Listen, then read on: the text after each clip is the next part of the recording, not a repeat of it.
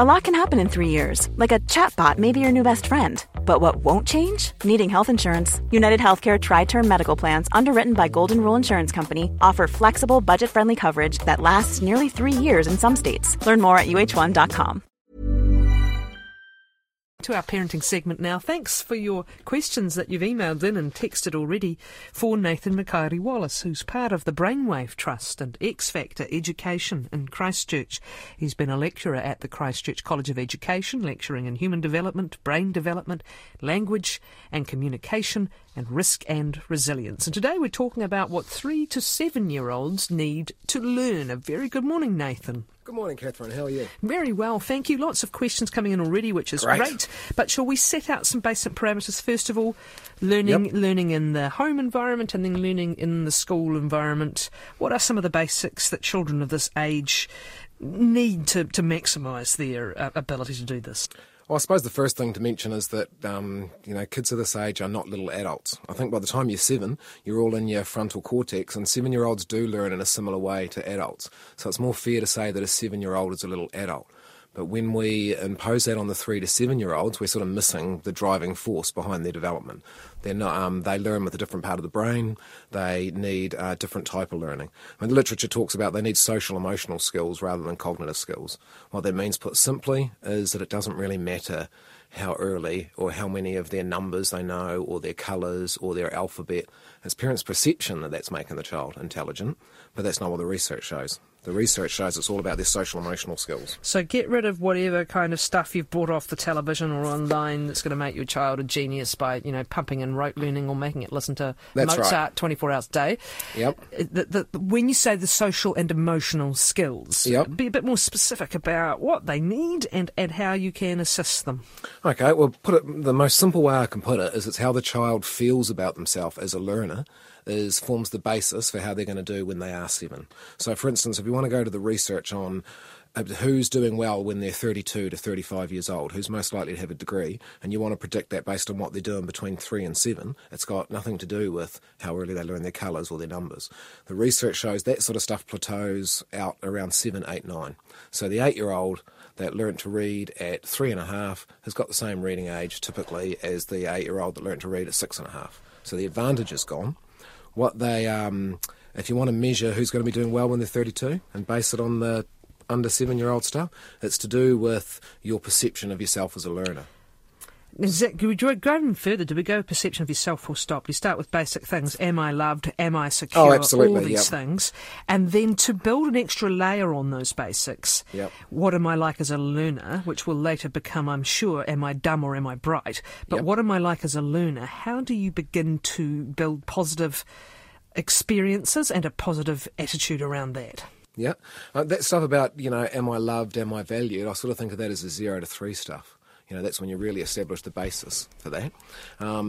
If you've got 2 kids living next door to each other, and they're both 5, say, about to start school, and one of them can count up to 100, she knows her colour, she knows her numbers, she can hold a pencil, but when she says to her Mum, I can count to 100, and she goes 1, 2, 98, 99, 100.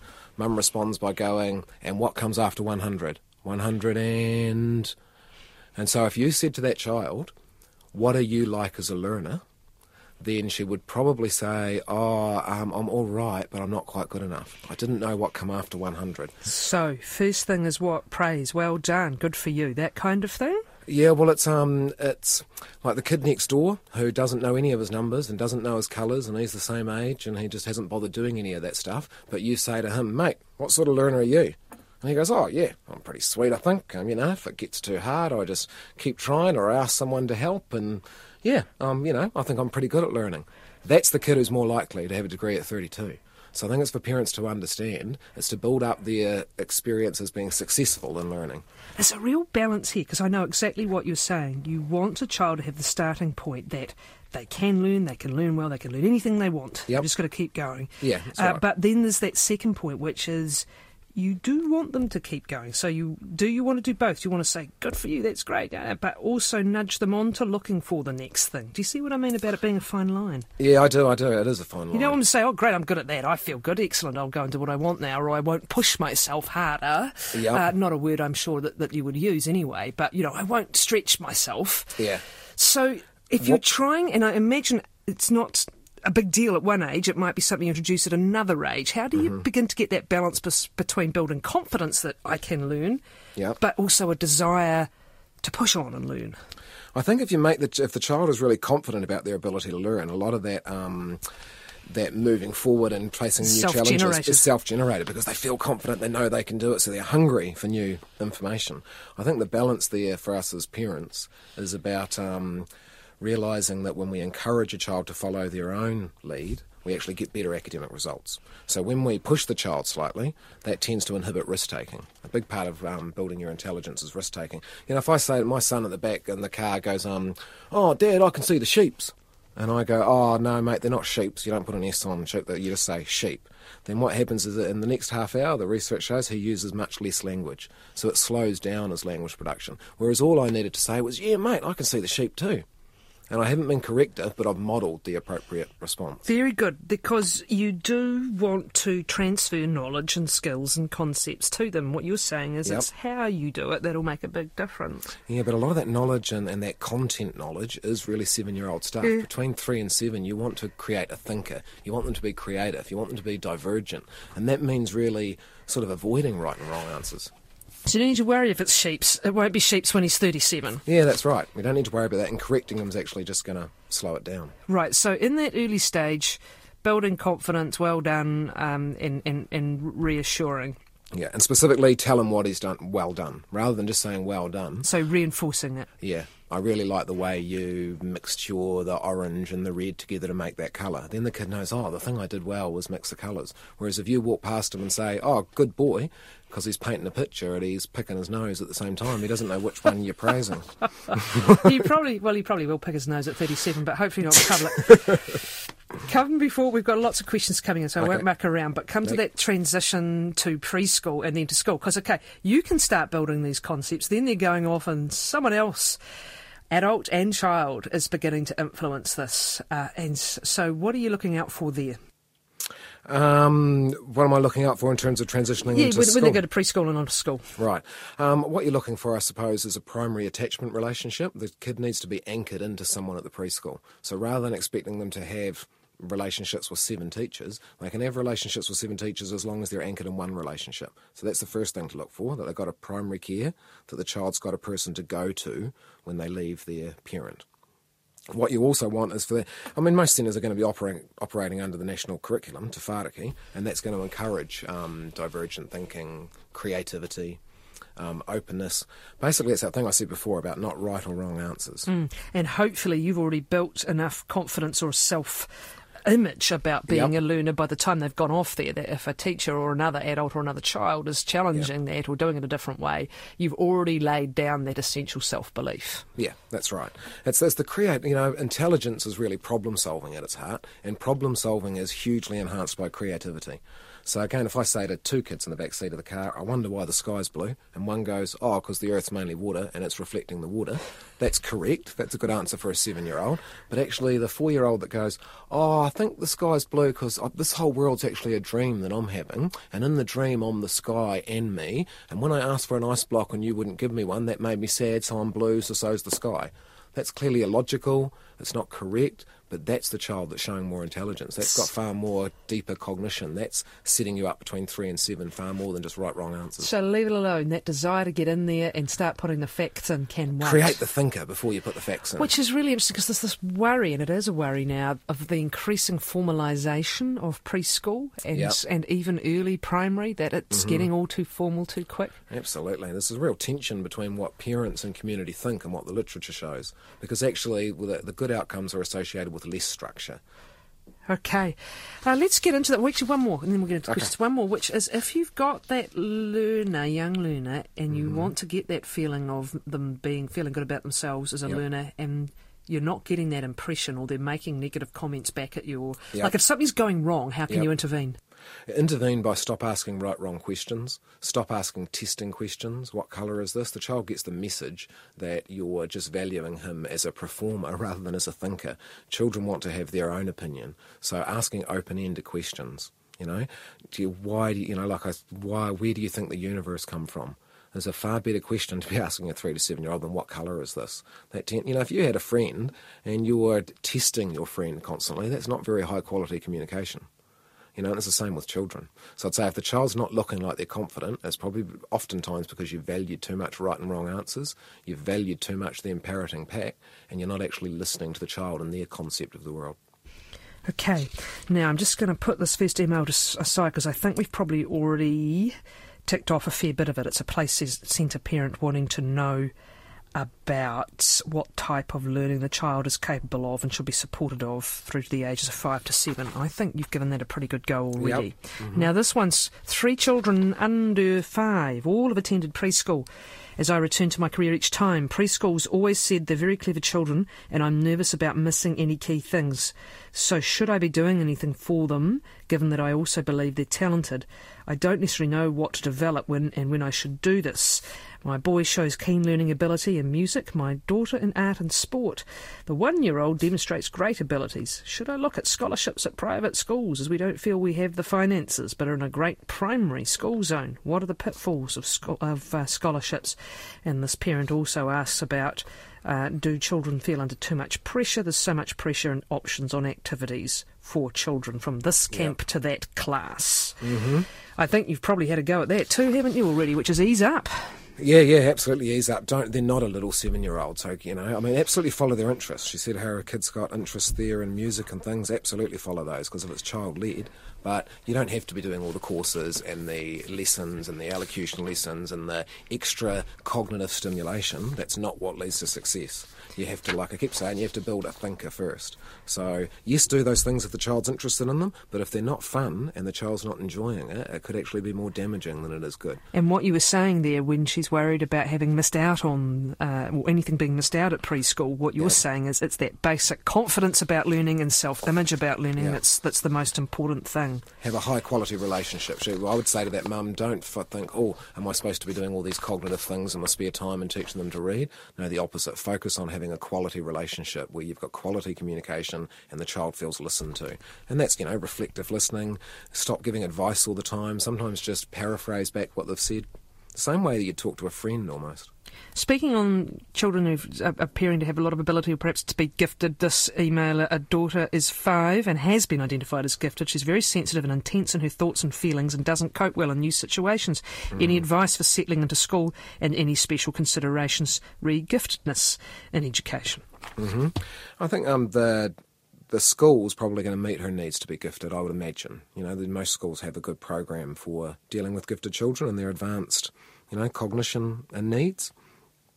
Sorry, Catherine, can you say the start of that question again? Well, I guess she's saying, the sensitivity and intense, she's sensitive and intense in her thoughts and feelings. Mm-hmm. So this is alongside learning. This is more her emotional state or but that completely underpins learning. If you're dealing with anxiety, that inhibits your ability to engage your higher brain and be gifted. So again, I'm sort of repeating this, but what I'd say to the gifted child is she's probably got excellent cognition, so make sure she's got the right dispositions as well. Make sure she, values herself, that she sees herself as a good learner, that her opinion is valued, not just her ability to parrot back facts. Oftentimes when we talk about kids being gifted, it's because they can read and they can name all their colours and they know all their numbers and they're acting like a 7-year-old. I think that can be a danger sign to me. The other thing that strikes me from this emailer is some children have this, perhaps intelligent children like this, have a very intense internal life and internal world. Yep. That they then have to translate into these organised kind of external worlds. Mm-hmm. Yep. Is there any way of addressing that, or just understanding that that's perhaps the way she is? Just understand that and value social skills. She sounds like this girl's driving her own cognition. Maybe what she needs assistance with is social skills. Are we letting her, have time with friends that's not directed by adults? Is she having sleepovers? Is she involved in girl guides? Or, I'd be focusing on social skills because that's often what enables us to deal with things like anxiety. Let's go to a different issue then. What about the 5.5-year-old boy who says school is boring? He loves the playing. He attended Play Centre but is having difficulty with the regimented structure of school classroom and standards. Yep. So that boy's problem is that he's completely normal. You know, that's... Actually, someone else has just emailed in, so why do we send kids to school at 5 then? Should we start at 7? And yeah, well, it's apart from that. practicalities, probably yes. Well, yeah, most Western countries start the school at 6 because our education's based on this guy called Piaget and his stages of development. You know, that's why we have intermediates, a special school for that age. That's Piaget's idea. Why do most Western schools start at 6? It's Piaget's theory of cognitive development. You're ready for that stuff at 7, you start school at 6, so you've got a year to socialise into school. It was during the war, when there was a shortage of labour, that we lowered the age to 5, like lots of Western countries did. But most Western countries put it back to 6 afterwards. So yeah, there is some real validity in thinking that it's very early for a boy to be starting to do that sort of stuff. So maybe he just wants to keep playing. And that's another thing, actually, the power of play, especially when they're moving into the structured environment. Just keep up heaps of opportunities for play because that is their learning in many ways. That's right. Open-ended, meaning that there's no right result, at the end of it. There's not a certain model that you're supposed to put through. It's like Lego. You can create what you want. There's no right and wrong answer. And it's self-driven. Yep, self-driven, open-ended, creative play is really what's going to set the child up well. He's on the same theme. A play centre parent to children. My children will only go to play centre before school. I'm thinking of starting my children at school at 6 years. Would this be more beneficial for them? Yeah, it depends on the individual child, but oftentimes, yes, it probably is going to be. I worry about these boys, often the ones who aren't the firstborn, that spend, their brain's not going to be ready to read, and there's a process called lateralisation and stuff that has to happen in the brain. But if they're not ready till 6.5 and we start making them to do it at 5, what does that do to their self-concept, their dispositions? If I get you to do something for a year and a half that's biologically impossible for you to do, how do you feel about yourself at the end of that? You feel incompetent. You feel, it actually disables their learning. Right, they're pouring in, so we're going to crack through. So forgive me, Nathan. This is a good question. What about identifying children likely to struggle from the outset, e.g. their visual motor integration and visual analysis are delayed, yet their brain power is excellent? Getting their talents onto paper in the school setting will be problematic and could well lead to lack of confidence, which in turn will affect their perception of themselves as a learner. You could actually apply that to any number of situations, couldn't you? Right. Yep. How do you handle it so that they don't start to get this idea that that one matter is actually about their intelligence or their ability to learn when it's no such thing? Yeah, that's right. I mean, obviously you would get those things tended to with a doctor and the right specialist, but to compensate in the child's mind, I think it's metacognition, knowing themselves as a learner. Give them some of that insight to know that actually your brain's amazing at doing this, this, this and this. No one has a brain that's amazing at doing everything. So understanding your own brain is knowing which things I need help with and which things I'm able to help other people with. So they see it as normal that there's some things they need a bit of help with, because everybody has some things they need a bit of help with. So when you talk about forming their concept of themselves as a learner, this is a really big one, isn't it? For any child who's got any kind of learning issue, is that you have to separate that. You have to normalise that and say, OK, you got this going on, someone else has got this going on. Yep. But you have to keep coming back to say, doesn't matter. You can learn in your own way, your own time, and That's right. finding very simple ways of communicating that. Yeah, which is harder than it sounds, because it must be so difficult having some sort of special needs and going through life with all the world telling you you're inadequate in some way. The parent's job's to reframe that. And it is reframed, because often the special needs are accompanied by a special talent, but it's not necessarily the talent that your school is particularly looking for in its set-piece curriculum. Yeah, that's right. You're not going to find comedy on your school report. Or if you've got some kind of maths genius, but you might be having some other area of learning that's more difficult for you because of the way the brain's wired. Yep. This one's a bit different. My daughter doesn't paint or colour between the lines, and I think it is all good for her creativity and development, but my husband tries to teach her to colour inside the lines. I tell him not to, but he doesn't think I'm correct. I know what your answer's going to be. Go for it. Yeah. Her husband thinks she's a little 7-year-old, and he's wanting to follow the rules and be it all black and white and teach her to be as intelligent as a parrot rather than intelligent as a human. That's just putting it quite bluntly. She can colour outside the lines. The research would suggest that maybe, just give her a pen and paper and don't even have lines, because we want it all open-ended. How do you get an older sibling to stop correcting the younger sibling with language? He's a young teacher in the making. Yeah, I was going to say, if I knew how to do that, I'd be able to stop my son doing it to my own daughter. It's just the natural order of things. They're actually learning about life's hierarchies, aren't they? Yeah, that's right. That's what the only person in the whole world that they're in charge of is their younger sibling. So the younger sibling gets it. So what, basically there's not much you can do about it, really? Yeah, I mean, I'd talk to the older one about it's going to be more helpful, mate, if you just, model the correct response rather than actually tell her and correct her. So do you tap into that sense of responsibility and power that they have, Yep, and exactly, and try and turn it around and say, you can be even more powerful if you do it this way and help us do it this way? Yep, and relate it to their own situation. When mum and dad just tell you what to do, how does that feel in comparison to when, mum and dad listen to you and ask you what your idea is and then help you by showing you another way? Not sure if this is best directed to you or perhaps to a physician, but it may be within your expertise. I wonder if my 5-year-old child with only one eye will find some learning delayed because of how the brain works. Sight in one eye, I'm presuming. Mm-hmm. I would I would guess that if it's happened early, if it was like that at birth, the brain has an incredible amount of plasticity at birth, its ability to shift itself and bring on other areas. So I wouldn't be too concerned if the child was born that way. One side tends to take over the other side, doesn't it? And to dominate. And it compensates. How much screen, this is a good question, how much screen, TV, computer time, etc. is okay? A great babysitting tool, but what is a healthy amount? And remember, we're talking 3 to 7 year old age. That's right, because 0 to 2, it's off the table altogether. It's bad for their vision. 3 to 7, there's no amount that's beneficial, really, but that doesn't mean that it's damaging. It really depends how you use it. Some people are going to put on the wiggles and they're going to dance and sing with their child, and so that involves interaction and relationship. That's wonderful. But when we want to get the potatoes peeled for tea and we sit the child in front of the television, there's no real benefit in that. But if it's done in a balanced way, I don't see there's a real amount of harm either. I mean, I don't want to advocate TV because there's no real research supporting it. But we don't have to overly be concerned. I wouldn't feel guilty about having them in front of the TV for 10 minutes while you peel the potatoes.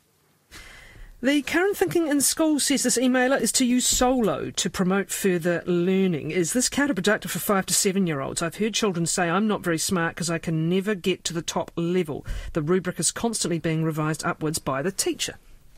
Right, okay, so that's like a competitive model. Must be, yeah. Right, yeah, no, I would be moving away from that. At that age? Yeah, at that age. Again, it's a sort of a 7-year-old. You keep coming back to the same thing. Let them generate their own activity, generate and use their own curiosity, primarily use play at this level rather than organised sequential moves upwards. That's right. Play is the most intelligent thing that child can be doing. Play integrates so many more of the senses and so much more of the cognition that there's so much more going on than just instructed functional play. Catherine, you would have known, you've probably heard of Peter Gluckman, the Chief Science Advisor to the Prime Minister. He wrote that report, Improving the Transition, which is all about why New Zealand has so many delinquent teenagers. And in the summary page, he gave 2 summary points. The second point was the reason we've got so many delinquents is because New Zealand's so punitive to our kids. Right from the time they're 2, we want to stick them on naughty chairs and, we stick them in boot camps rather than foster homes. And so reason number 2 was being punitive. Causes us to have lots of delinquents. But the number 1 reason was that in early childhood we focus too much on the acquisition of cognitive skills when the research shows really clearly it's the acquisition of social emotional skills. So it's not just me saying it, our Chief Science Advisor is saying it as well. And empathy, I imagine, is something that's developing at that time as well, or beginning to develop. Yeah, building on that 0 to 3. Which is interesting because here we have a situation where there are some issues. My 3-year-old grandson is causing much stress by random acts of violence at kindy. He's a delightful child, but these scary eruptions are worrying his mother and teachers. What's the best way to deal with this? Again, his problem's being normal. There's nothing really abnormal about a 3-year-old. Just beyond toddler, really, isn't he? Yeah, he's just showing a lack of empathy, and they're not supposed to have a lot of empathy at that age.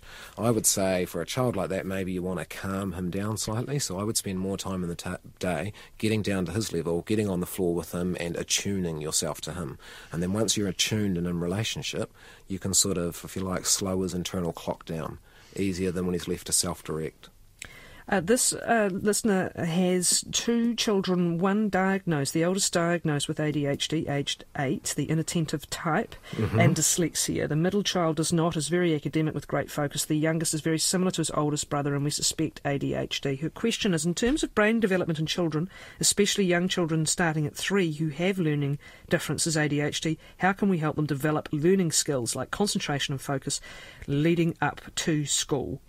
Make them interested in it, I suppose. It's because if the child's interested in something, we all know that. If you're interested, you can stay on that task for a lot longer. So that child needs to practice self-regulation, practice staying on task. So that needs to be child-led again. If they're fascinated in motorbikes, you'll get them to sit down and stay focused on a book for motorbikes for 10 minutes. You know, if you just decide they need to learn to be focused and you give them a book on something that's not interesting to them, that's less likely to happen. So again, it's follow the child's lead. Come back to what we were saying earlier about the interfering sibling. This is interesting from this emailer. When my son was learning to read and my daughter, 2 years older, kept shouting out the correct way to read the word, rather than tell her off, we came up with a plan so my son would tap her on the knee when he needed help and she would sound it out for him. She got credit for helping him learn to read and he got to work it out for himself. Brilliant, just love the exact theory we were thinking about earlier, weren't we? That sounds great. Just a moment to go. Some are asking specifically about reading and literacy issues. I think we might return to another session on those because it's a session all in itself. Just one quick reference from a resource teacher of learning and behaviour. Nathan referred to Piaget. What are his thoughts on the current government agenda and the research of Piaget? How can we support teachers to teach in developmentally responsive way in the face of the chronological standards set for children now? Oh, it's a big question. Why don't you wade yourself into that one? Yeah, I mean, it is difficult to try and squeeze all the kids into a box marked by, what does Ken Robinson say, their year of production, to try and treat everyone that's born in 1981 as if they're exactly the same. That is difficult. So, well, part of it is not to panic over your national standards results and the fact that they may fluctuate, right? Yep, that's right. And have faith in the key competencies that underpin the primary school curriculum are very research-based and very evidence-based and are the right thing for your child. So don't panic too much about national standard results. It all plateaus out often later on. And the message you send to be consistent with the whole session is you make them and you encourage them about their abilities to learn, because whether they're a genius or whether they do have some challenges, they have got phenomenal learning abilities and you want them to believe that. And the brain can always improve. The brain can always grow intelligence. It's nowhere near as crystal as our parents thought, where it's sort of set. You're either clever or you're not. You can always improve that. Wherever you're at, your belief about your learning will drive a hell of a lot. Absolutely. Lovely talking to you. Thanks very much, Nathan Makaere-Wallace, our parenting commentator. Hi, this is Craig Robinson from Ways to Win, and support for this podcast comes from Invesco QQQ, the official ETF of the NCAA. Invesco QQQ is proud to sponsor this episode, and even prouder to provide access to innovation for the last 25 years. Basketball has had innovations over the years, too. We're seeing the game played in new ways every day. Learn more at Invesco.com/QQQ. Let's rethink possibility. Invesco Distributors, Inc.